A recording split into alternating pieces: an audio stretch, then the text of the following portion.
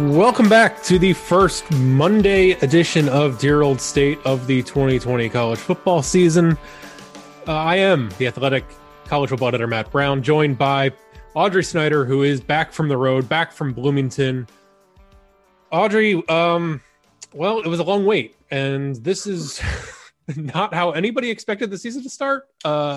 We knew that Indiana would be a potential loss, but nobody could have predicted the way the game actually played out. And how crazy was your experience in a mostly empty stadium in Bloomington?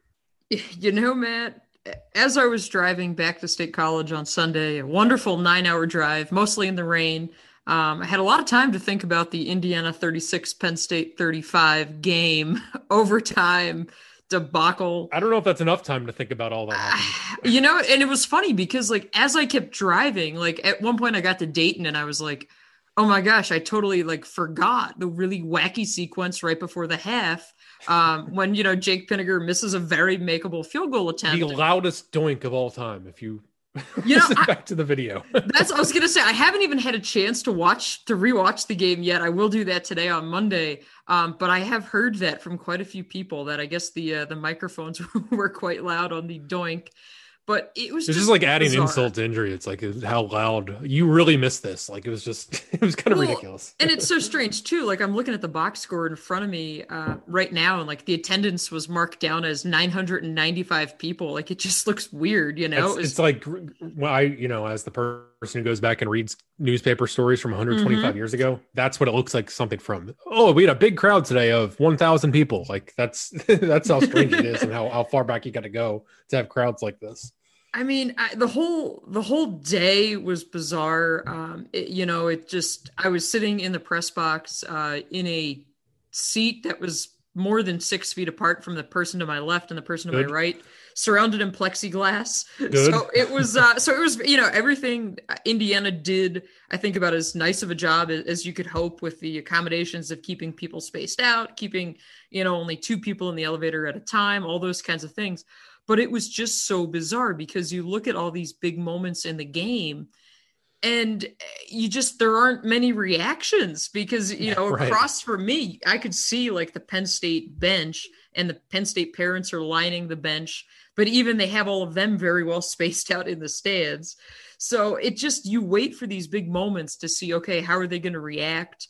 And you just don't get that. Like pregame, it was a pre-recorded marching band video that was playing on the fields, but the field's empty, and like you're standing for the anthem, but like the music's coming over the video. It was just bizarre. But for so much of 2020, we said, everybody's going to be grateful for, Big Ten football if it gets here, when it gets here. Now it's here.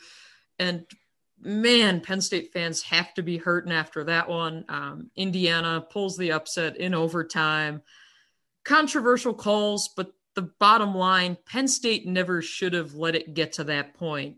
Indiana wins 36-35. Penn State gets its heart broken. Can I put you on the spot? Yeah, go ahead. Was it good or not? Did Michael Penix get to hit the pylon or cross the plane before going out of bounds?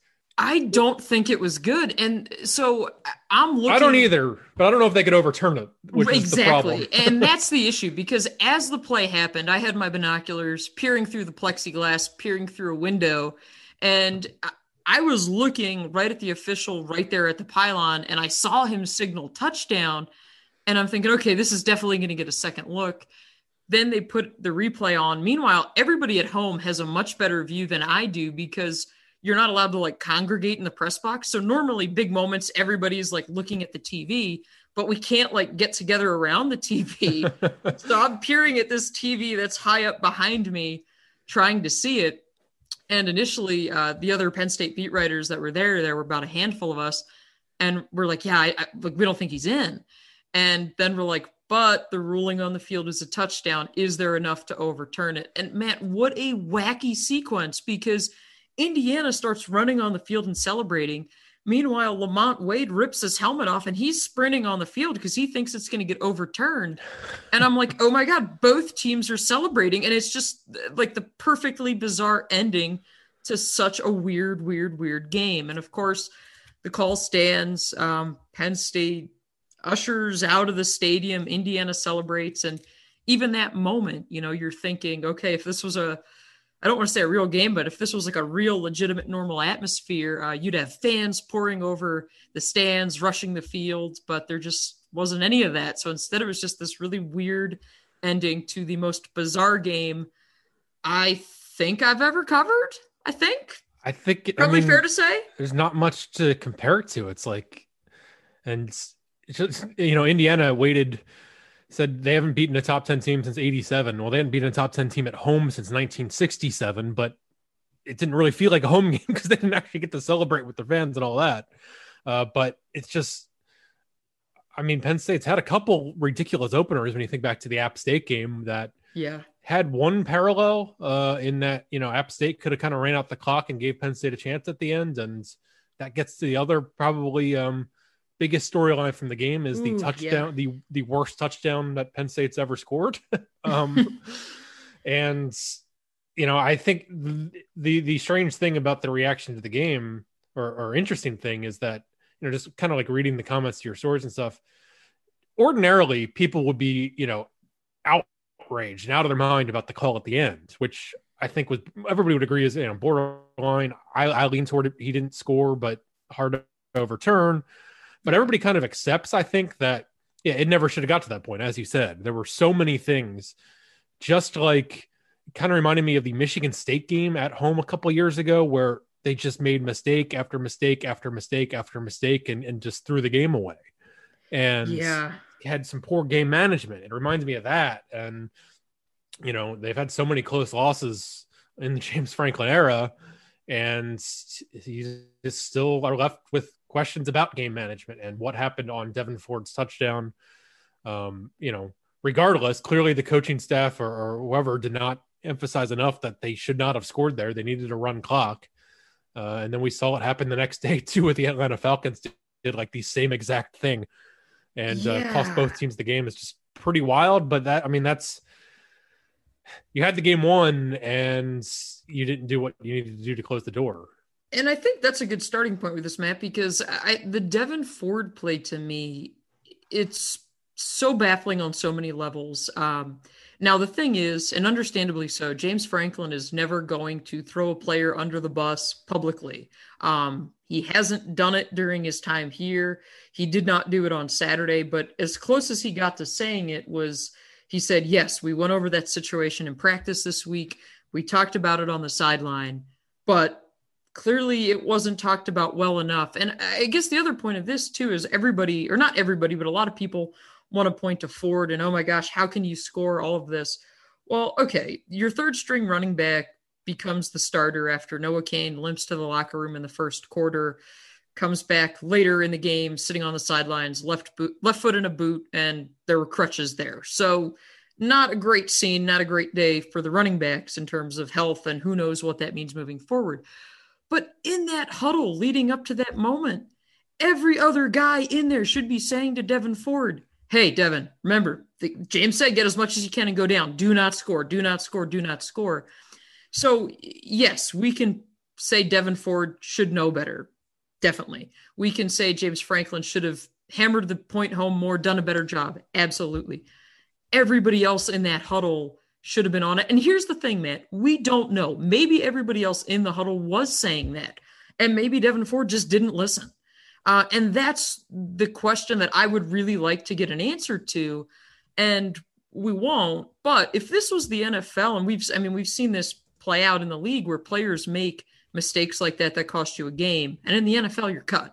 It's you often more times than not, you didn't do your job, you don't live to see another day, and that's where I just don't know. I don't think it's going to have any impact. He's still going to be the guy. You're not going to have any other options. But I just wonder, did he flat out refuse to listen? Did he forget? I think it's the moment. I think it's, here's a wide open lane to the touchdown. You're trained all your life to do this. Mm-hmm. It's like the weirdest situation you can get in football. It's and the weirder picture. than it's like, in basketball, when a guy tries to intentionally miss a free throw and then they struggle to do it and make it. And they make it. It's hard. You're trained to do that. It sounds so easy, and it should be that easy, but it is a weird situation. Yeah, and that's, I guess, part of the frustration with, I'm sure, coming from the Penn State side of it is, where did that go wrong? Where did you somehow mess up the messaging, the memo to Ford to not do that? Because even if you look at the sideline as it's happening, everybody's like, no, no, no, like stop. And momentum carried him forward. So and the Indiana player celebrated like it was. I was gonna say that picture, Matt, was because it's inside my story on The Athletic, and you see Ford there cradling the ball in his left arm with a look of like, as soon as he scored, he knew like, oh crap, I wasn't supposed to do that. And the Indiana player signaling touchdown, and it's just such a bizarre moment, but one of many that, if it goes, if things go the other way, Penn State wins this game. And I think you could probably point to like 6 or 7 sequences in this game that all of them are like, okay, if Penn State makes, yes, one of 3 field goals, the game, they win it. If Sean Clifford doesn't throw 2 brutally bad interceptions, probably changes it. The special teams gaffes, Lamont Wade taking a kick return from the goal line and then bobbling it and trying to pick the ball up and run. It was bad all around. Like, I guess, Matt, the good thing is that there's plenty of blame to go around, and you can't just say, and that was James Franklin's point after the game was, hey, I don't want this all to be about Devin Ford scoring a touchdown. There were so many other things. Right. And he's right, because this was just all around. You waited all off season for this. And you got that in return. Especially, I guess, Matt, the opening drive for Penn State, I thought, wow, this offense looks pretty good. We're seeing the 6th offensive lineman in there. They're moving the ball. They go for it on 4th down, clearly trying to send a message, set a tempo right away. Hey, we're not going to go for the chip shot field goal. Sean Clifford finds Pat Freiermuth for the 2-yard touchdown. But then everything between the end of that first drive and the last play of the third quarter for that offense was just a mess. Well, one thing I wanted you to go back to first of all is the one other part of the touchdown that shouldn't have been, that it's easy to say in hindsight, but my opinion, with after Devin Ford scored that touchdown, Penn State should have called timeout, regrouped, and gone for 2. Yeah. You can rectify that mistake by putting the game away. If Penn State goes for 2 and makes it, it's a 9-point game. If you miss it, it's a 7-point game. You're still ends up in the same situation where if Indiana scores, they either kick an extra point, go to overtime, or they go for it, which they did in overtime. Indiana played to win the game. Penn State, made the mistake. They scored a touchdown they shouldn't have. I would argue that they should have gone for 2 in that situation. It might have been difficult in the chaos of the moment and all of that, the confusion, but you erase that mistake if you have confidence in your guys and go out there and get that 2-pointer and the game's over. Yeah, that's a really good point. But Matt, it's the type of thing that you would see more often recently. We've seen people question some of the 2-point decisions that have been made, like that seem a little bit more bolder, but the numbers back up. And I think that was one of those cases where it would have been justified to do it. Because again, you could have done what Indiana did in overtime. It's go win the game, but they didn't. And they didn't in so many areas. The 2 quarterback package, we saw that. They went to that in the first half with Will Levis. I think that's probably the appropriate response for it. I mean, Levis is running on the field. There's a little bit of confusion getting Sean Clifford off, delay game penalty. Then they try it again a little bit later around in the red zone, and Levis comes on and fumbles the ball. Indiana recovers. And it's like, okay, we knew that this package was going to be part of the playbook to some extent, because Kirk Ciarrocca had been asked about it this offseason. Will Levis was asked about it at Virtual Media Days, and he said, oh, well, I'm not sure, but if it is part of it, the game plan or the package, whatever, I'd be up for it. And I think it still makes sense. I don't think that this package is gone for good, because we saw Sean Clifford is going to use his legs a lot. And I guess we might be able to make the argument now that might be the best part of his game, as strange as that is to say. He's going to take a pounding. So if you can use Levis to mix things up, to maybe take some of those hits that Clifford otherwise would, there could be some benefit to it. But Clifford said operationally, we have to be better. I mean, you can't go to a gadget play like that twice and have it fail twice. I mean, that is that's as bad as it gets. And it was, of course, Matt, I mentioned this in my takeaways piece that is up Monday morning on The Athletic. It was reminiscent of the last time Penn State played at Indiana 2 years ago. Tommy Stevens grew up right down the road, went to Decatur Central High School, which I thought of as I was driving in on Friday to Bloomington and past Tommy's high school. And all the talk was, oh, is Tommy healthy? Are we going to see that 2-quarterback, the Lion package? Well, it's still flirting around out there, even in this new blended offense. And just you didn't get the results that you had hoped for out of it. It's hard to know where to even begin with the offense, which just felt very. It's weird to say. I mean, they had 488 yards. Sean Clifford had 357 total yards, and they end up with 35 points. Of course, that's in overtime, but it's just it was a very blah effort. And now I understand. Look, the guy who I think, one of the 2 best players on the offense was declared out, a week ago, not even a week ago, Journey Brown.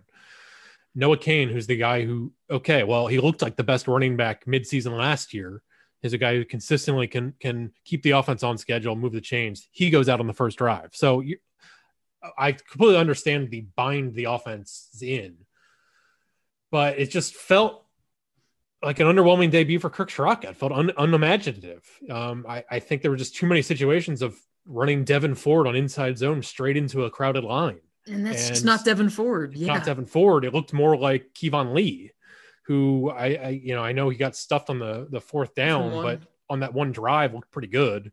And kind of in a Kane-like role where he, just kept his momentum going, got some positive things going for the offense. So it's just,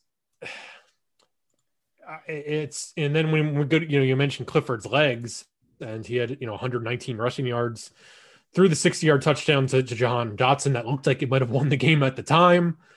But certainly not, despite the completion percentage being pretty good at 24-35, it's just Clifford was not particularly impressive here. I mean, it felt like he kind of had happy feet in the pocket under pressure, and they didn't throw the ball downfield. They threw 2 attempts longer than 20 yards. The one was the touchdown to Jahan Dotson, who was wide open. And so it just felt like, I don't know, it was not they didn't feel like an offense outside of a little bit of the first drive that was going to get into rhythm. And then the one other time they kind of got into rhythm, they ran in the second half. It was an 8-minute drive or 7-minute 39-second drive that resulted in 0 points and kind of put them in a hole. Yeah, that was the moment when you're just like, what is happening? Yeah. And the whole thing, Matt, I guess it goes back to the point, which has really been one of the biggest themes for this offense, is what playmakers do you have besides Jahan Dotson and Pat Freiermuth? Now, we went over, all the running back stuff, and I'll reiterate because I'm sure somebody's going to ask. We don't know what the status is with Noah Cain moving forward. I would be stunned if James Franklin actually, tips his hand and acknowledges such a thing on Tuesday of Ohio State week when he next meets with the media. But the fact that, Cain was wearing a boot, there were crutches there with him, it certainly isn't the sign that you had hoped for. But you see Parker Washington gets the start. One of the bizarre things to me, Matt, and this is why I think we always kind of joke about depth charts being what they are, Cam Sullivan-Brown listed as the starter. He made the trip, but he was not on the participation report. So, he was there. I saw him in uniform, saw him warming up. They come out using, the sixth offensive lineman in Caden Wallace, which we saw a good amount of that. We also saw a lot of 2 tight end stuff with Brenton Strange and Freiermuth, which I like both of those things. But I guess this just goes to show, I don't know what's going on there with Cam Sullivan-Brown, why we didn't see him, but you're relying on Parker Washington and Keandre Lambert-Smith, 2 guys who had really nice debuts in their own rights, but, they're true freshmen, and how much can you get out of that? I think right now this offense just did not appear to have the weapons on Saturday, and quite frankly, it did not look very different than what we had witnessed for much of really the last 2 years. And I think that's probably the part that's most upsetting to fans is, you go out, you bring in Kirk Ciarrocca with all this fanfare. And maybe this is just the byproduct of you did not have enough time this offseason to get everything together because the offense just looked a mess. And now we're really going to find out this week, how do you regroup? What can you scheme up? Because, oh, yeah, you've got one of the hottest teams in the country coming to Beaver Stadium Saturday night. Yeah, that's all. I mean, positives. I mean, Dotson showed up and made the big play to, put them ahead. Pat Freiermuth, I think had a drop, but overall had a pretty nice game. We saw positives from Kevon Lee at running back, but I don't know. The offense overall was hard. Again, despite the fact that they outgained Indiana 488 to 211. It was just, that's what's so weird. It's like the offense didn't look good most of the game. No. And they still outgained them 488 to 211 and 27 first downs to 16. The game proved that time of possession is meaningless because Penn State held the ball for 40 minutes and then lost the game. But it's just Clifford was not sharp. They were not aggressive with Clifford, and as a passer, they were more aggressive with him as a runner. So it's just a lot of lingering questions that you wonder about Clifford's ceiling and how much growth there's going to be. Yeah. And so I don't know. It's definitely a lot of questions to answer. And usually you talk about how much the team can improve from week 1 to week 2. Well, this year week 1 to week 2 is Indiana to Ohio State. So and trying to avoid 0-2, which I think we'll get a little bit more to Ohio State in a bit, but it just it's kind of the nightmare start for Penn State, a game that in so many ways they should have won. I think Bill Connolly from ESPN, I think, had Penn State's win probability rate for that performance at 95%.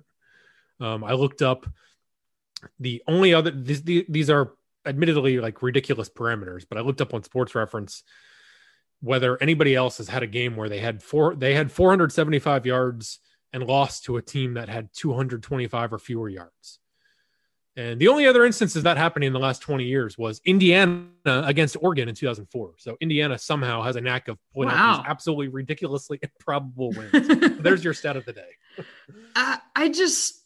There's so much to still unpack from this thing, Matt. I mean, the point you made about what is kind of the ceiling for Sean Clifford, I think that's a good one because it's one of the big storylines for this year, or I guess still is all off season. It's okay. Do you have the right guy to get you to that next level, to that upper echelon into the college football playoff? And based off of what we saw Saturday, he did not look to be that guy. Now, Kirk Ciarrocca certainly has done a heck of a lot. We saw it with Tanner Morgan most recently, but I know fans, I got a lot of this, of course, put somebody else in. It's not like you've been recruiting the heck out of the quarterback position where you've got, a 5-star who's just waiting in the wings. That's not the situation here. Clifford is your guy. You're going to continue to bring Levis along, see what it is. You have Taquan Roberson back there. You have Micah Bowens, both of whom did travel. Penn State's not releasing a travel roster this year for whatever reason. I guess competitive advantages, disadvantages, I'm not sure. But, all 4 of the quarterbacks did make the trip and got to watch Bowens warm up a little bit, try to get a better feel for his arm. But, yeah, I do wonder with Sean Clifford what kind of progression Penn State's going to see with him, because it's going to have to be immediate the way you look at it right now. And you say, okay, this season has the chance to spiral out of control here in a span of a week. So much of that always falls on your quarterback, rightly so or not. You got to have a guy who can get you to that next level. But the bottom line, Matt, is as we kind of maybe get ready to shift into the defense, Penn State did not look like a top 10 team in any regard on Saturday. Well, you lead me to what I was going to ask, and I think our answers might be on defenses. All right, we've dealt with the 100 negatives from this game, and it's hard to avoid doing that. Yeah. But all right, give me somebody who stood out to you in a positive manner. Joey Porter Jr. I really liked what we've seen from him, and I also like the fact that this is somebody who we kept hearing about. He had this great preseason, how he beat, Keaton Ellis out. He beat out Marquise Wilson. And he did not look like a guy who was making his first collegiate start. There's really was nothing timid about him. And I think there is a lot to like with Porter Jr. back there. I agree completely. I think he had a very solid opening game. I mean, Indiana's passing numbers were a little bit misleading, I think, because Michael Penix definitely missed some open receivers. Oh, yeah. I think, Penn State got away with some things in pass defense. But overall, you look at the numbers, you went 19 of 36, 170 yards, only averaged 4.7 yards per attempt. Lamont Wade had that very, very big interception. But I'm also going to give credit to the pass rush. Now, if you look at the basic numbers, I mean, they ended up having 3 sacks, 2 of which were Shaka Toney again coming up big in the fourth quarter. Joey Porter Jr. had that one, but it felt like only a matter of time before they were going to start, getting Penix to the ground. He didn't really show up in the box score, but Jason Oweh, according to Sports Info Solutions, had 12 pressures in this game. And I know that is a number that kind of lacks context. Like, okay, how many pressures do you guys typically have? Mm-hmm. I can assure you that is a really, really, really, really big number. Oweh just didn't really get Penix to the ground before, and I think Penix did a nice job, under pressure for a good chunk of the game too. But you saw the potential of the Penn State pass rush. Toney came up with the 2 sacks. Oweh was just so close so many times to making a game-changing play. It just didn't happen, but he was there and made his presence felt. So I think it still was a very nice debut for Jason Oweh, and kind of the advanced stats back that up with how often he did create pressure and win matchups. And even Adisa Isaac on there too. He got called for the face mask penalty. It was a terrible call.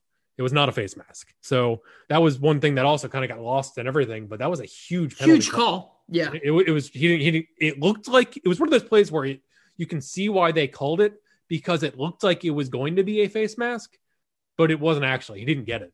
So that was a tough one for Penn State that I would say was a worse call than what happened at the end of the game, actually. Which, yeah, by the way, the reach, as it's being called amongst Indiana fans, I did see this morning, there's a t-shirt that's going around. Yeah. With the reach on it and Penix extending his arm. Yeah. You know what? We saw a little bit of Hakeem Beamon as well in there, which was kind of a good, pleasant surprise to see. And what I guess is perplexing about the defense, Brandon Smith, we did not hear a peep from.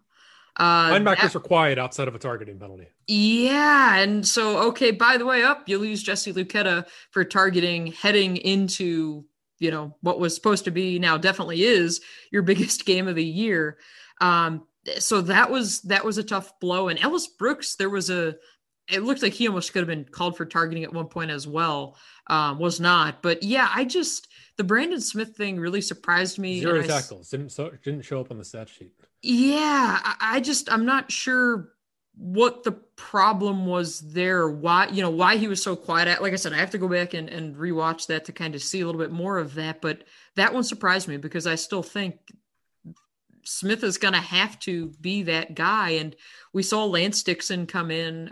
He's going to have to be the guy without Jesse Luketa. We'll expect to see Ellis Brooks, Brandon Smith, and Lance Dixon. So really, I mean, you've got a linebacking core that this, I believe, should have been Brooks's first career start, Smith's first career start, and Dixon should be in line to make his first career start next week against Ohio State. So the pressure is on the linebackers. I will say, Indiana, they beyond, Stevie Scott kind of walked untouched in for that one touchdown. Yeah. Overall, Indiana didn't run the ball well. And okay, I should also point out that Penix somehow escaped on that 2-point conversion, the first 2-point conversion that Penn State looked like it had read completely, and he just made a great play, and then also made a great play at the end. But overall, it was still Penn State's run defense from last year, where Indiana had, including sacks, it was 26 carries for 41 yards.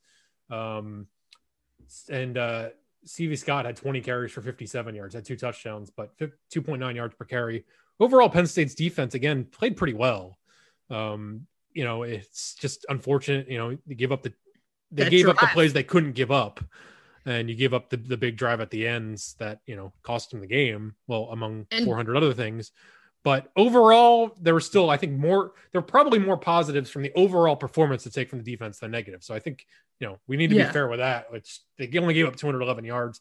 Part of that was Indiana didn't run a ton of plays because Penn State kept the ball for so long, but there were also some 3 and outs, and the pass rush overall generated pressure, and we saw nice things for some of the defensive backs. So I still think it's net positive for the defense, despite, just again, not kind of coming through when they needed to slam the door most. Yeah, and that slamming the door most, of course, was the 7-play, 75-yard drive.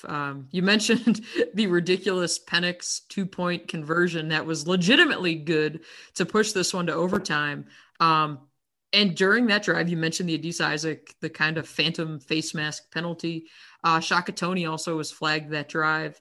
And those were 2 important moments because it kept Indiana moving down the field. And as you're watching it, you've got a completion for 12 yards and you're thinking, okay, it's 1, whatever. But then a little later on, 2nd and 5, you see completion for 13 yards. Then they follow up another one for 10 and for 14. And next thing you know, they're in the red zone and you're like, oh boy, but yeah, okay. Still, if they get in, they'd have to go for 2. It'd have to be successful, And then, watching that 2-point conversion, it just felt like you were watching a play happen in slow motion. It was just incredible. I'm sitting there with my binoculars and you're just watching Penix move. And it was almost like mesmerizing because you're seeing this thing and you're just like, oh my gosh, like the defense, it looks like it, Joey Porter said afterward, Porter Jr., he said, we had the right call. He just made a hell of a play. And it's exactly what it was. And so that sequence, you're like, oh my God, this thing, get ready for overtime. It's going to go to overtime. And then Indiana comes out with that ridiculous squib kick.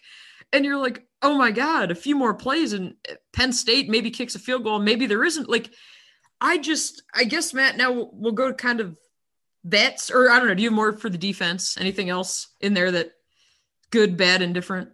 I think we covered most of it. Okay. Because the special teams, boy, oh boy, oh boy. The squib kick was definitely certainly a surprise to Penn State.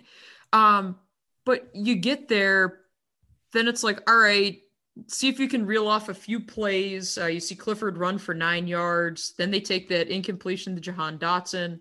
Indiana takes a timeout. You got 8 seconds left. 3rd and 1 at that point. Penn State brings Stout out to attempt the 57-yard field goal. Now, one of the things that I was kind of surprised with that sequence was, hey, why don't you try to maybe get some more yards, make this – Stout's got a huge leg, don't get me wrong, but you want to try to make that as manageable of a field goal as you can, and you've got 8 seconds there. So – it was still what? I think would have tied his record he set last year. It was like the same that – Yeah. Yeah, 1 yard would have helped because 1 more yard he would have made it. and that's kind of the painful thing when kick. You look at it. Just came just short. You look at the replay and you're like, oh yeah, had they gotten a couple more yards, then you don't go to overtime. But you left Indiana with 3 seconds. They just at that point, force it to overtime, no big deal. But Penn State special teams, this was also not a good day for them.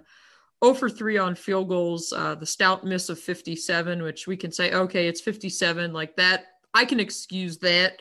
But the 2 Pinniger misses, especially the first one, 47 even, it's excusable. Like it happens. But the first one was just, it's a chip shot. It felt like such a big sequence when Penn State got, the fumble back and had a shot. And, it's just,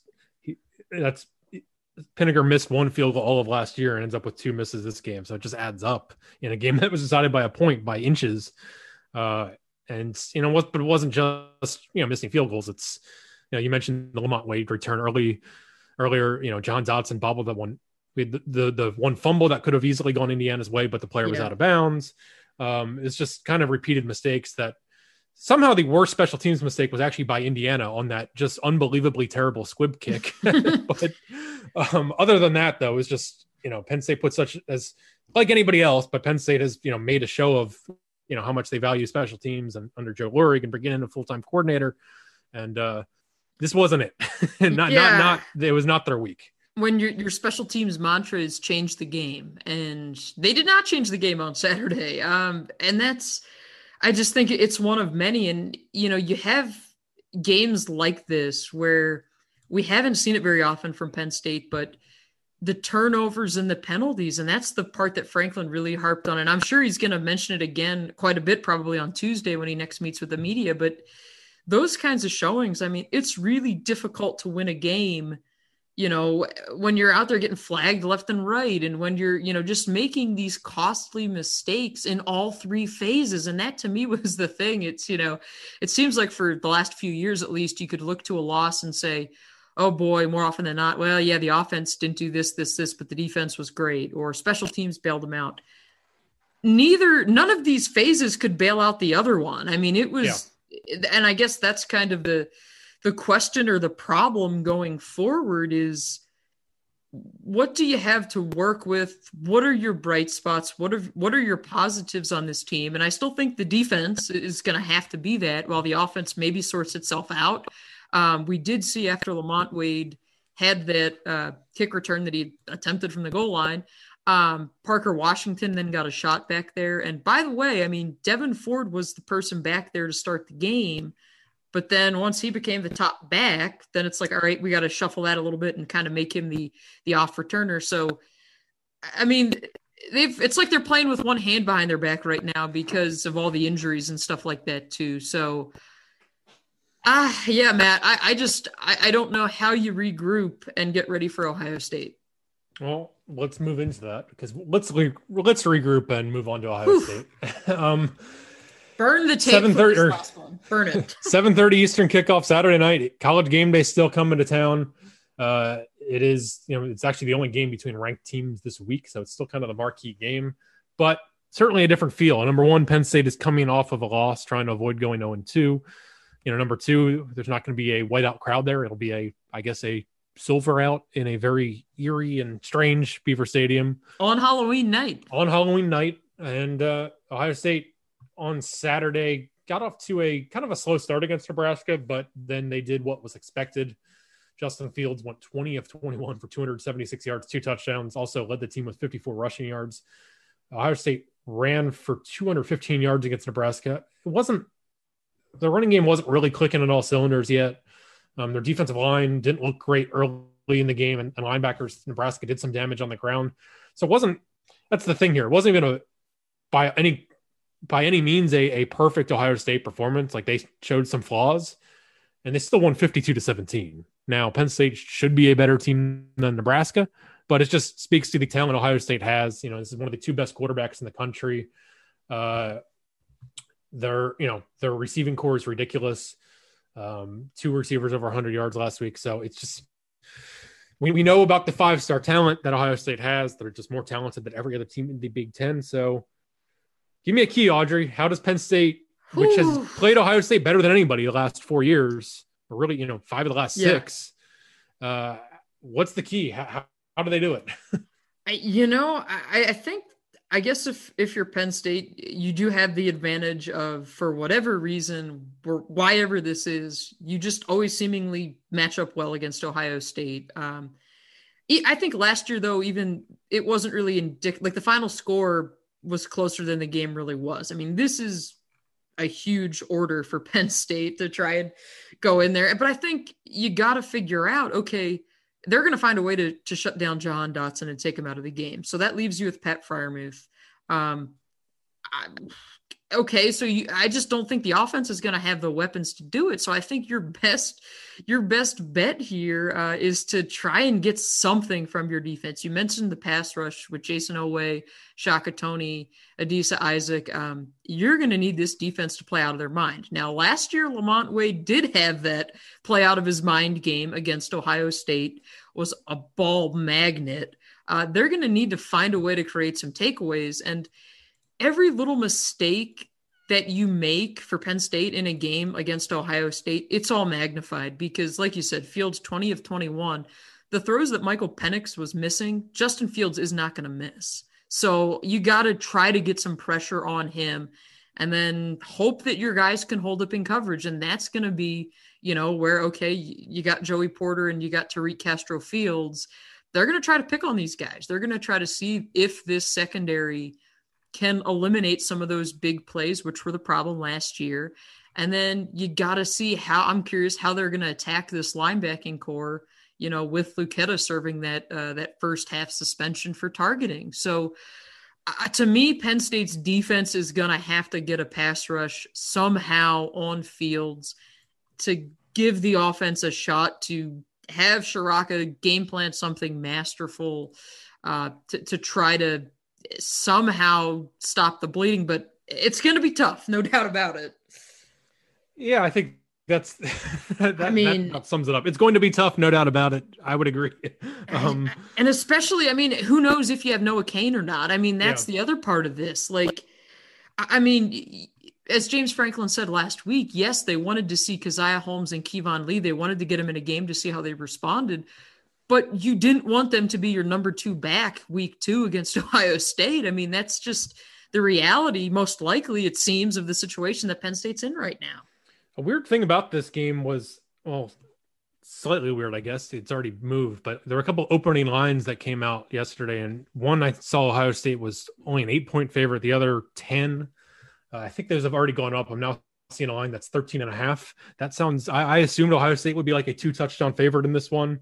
It's like, I know if you look, the advanced metrics are still going to like Penn State, just, not to win the game, but like just in general, because again, 19 out of 20 times Penn State wins that game on Saturday based on what happened. So, the advanced metrics try to look at, and Vegas will look at, how the team actually played compared to what the result was. But there was still a lot of concerning things as we covered about the offense and just, the absence of two of the team's 3 best players coming into the year. Yeah. And Journey Brown and Michael Parsons. Now we're down Noah Cain potentially. It just adds up to a lot where we already, even with Michael Parsons, even with Journey Brown, I'm guessing neither of us would be picking Penn State to win this game. I would have picked him to lose a close game. Yeah, I would not have picked him. So it's just a lot of hurdles with an Ohio State team. I had Ohio State number 1. And again, losing to Ohio State, it's not like that's a big problem this year for Penn State. Ohio State might win the national championship. So it's your biggest rival. It's your biggest rival. You're trying to catch up to Ohio State. You're measuring yourself against Ohio State. I had Ohio State preseason number 1 on my AP ballot. I have them number 3 right now, but I still think they could be the best team in the country. They're just trying to catch up after, the delayed start to the season. So you look at Ohio State, it's, look, they did lose a ton of talent from last year. They only 4 returning starters on defense. They lost a defensive coordinator. It's not like it's a perfect 100% flawless, unbeatable team. Penn State has given Ohio State games with worse teams than this. I think the 2014 game was on Big Ten Network pretty recently. But it's just, we're going to have to see a big leap. We're going to have to see them be more aggressive. I don't think, going on 8-minute drives is going to work. You're going to have to take some chances. You're going to have to push the ball downfield and test Ohio State's secondary. And I don't know if they have the receivers to do it, but we're going to have to find out. And we're going to have to see, I mentioned the pass rush and maybe not getting home against Penix. They're going to have to get home against Justin Fields and get him to the ground. That was a problem last year as well against the Buckeyes. So it's just, you're going to have to step up and make the game-changing plays that were not made against Indiana. And you're going to have to do it by making, what did you say in your article today? You can't make half as many mistakes and expect to be in the game. Yeah. So limit mistakes. You're going to have to make more game-changing plays. And even then, it's going to be a battle to the finish because that's just how good Ohio State is. You've got a team that just seemingly can beat you in so many ways with Ohio State. And I think we're going to learn a lot. As you mentioned, we're going to learn an awful lot about this Penn State team this week, one way or the other, because how they come out on Saturday to me is really going to be indicative of the leadership and, okay, you just got it handed to you at Indiana. How in the world do you regroup? What's your response to that? And I think all those things matter because that's the culture of your program. That's kind of the resolve of your team. It's always easier when you're winning and things are going well. But if Penn State starts off 0-2, what then, how do you keep this thing going? Because the bottom line is you fought so hard to have this season, and players made, crazy amounts you of play sacrifice. Maryland next. That's what happens. Yeah, you get Maryland and then you play Nebraska. So, you have that shot to level things back out, but, you don't want to dig yourself into a hole early, but that's just the reality of the situation that they're in right now. But I do think how they come out Saturday night, it matters, and it's going to matter an awful lot. I am curious, Matt, if at least amongst the fan base, if there's still going to be that kind of buzz that, oh yeah, it's Ohio State coming to town. And I don't know if you're going to get that, because I think people are like, ooh, yeah, this Penn State team isn't what you thought it would be. But again, maybe Saturday was just the worst of all three phases. Season opener, things went. Everything that went wrong could have gone wrong. And maybe they got it out of their system. Yeah, like there's an opportunity to change everything. If you win, if they beat Ohio State, it doesn't matter. Almost forgotten. Like you're the favorite. You're all of a sudden.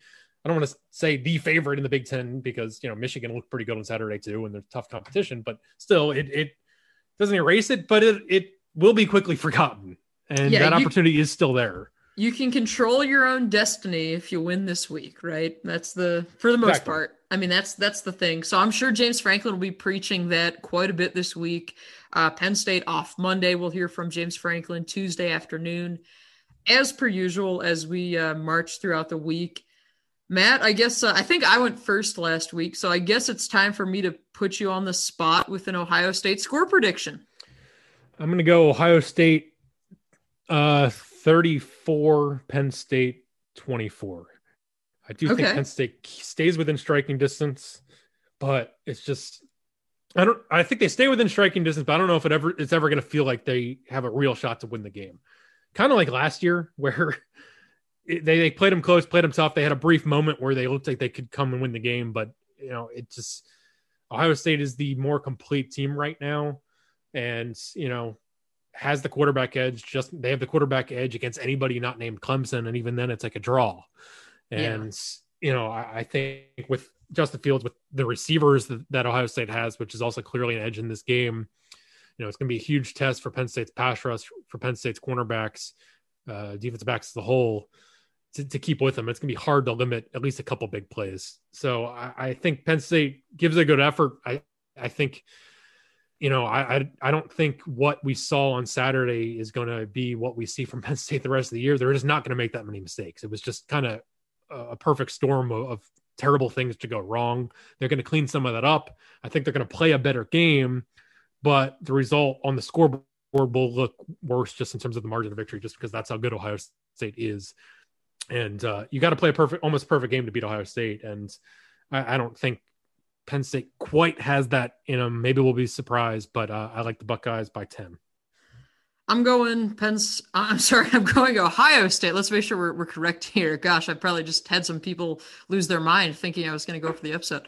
I've got Ohio State 40, Penn State 17. Penn State doesn't have the horses right now. And I'm going to kind of spin it a little bit in the recruiting element as well. Since I was out at Gateway High School last Friday on my drive out to Bloomington, stopped, chatted with Derek Davis Jr. There's a story up on The Athletic of me picking Derek's brain about his finalists, and he was in Columbus this past weekend. Kyle McCord and some of the Ohio State commits had a little gathering, which we're seeing a lot of teams do this now. Players can get together for these marquee games and like go and watch it at a restaurant, since you can't have any actual interaction with the team. So it goes back to recruiting for me, Matt, and Ohio State has the edge there, continues to have the edge. And now, you've got Derek Davis, who has LSU, Ohio State, Penn State, all amongst his 7 finalists. And you've got a chance to impress recruits if you can win, if you can keep it close.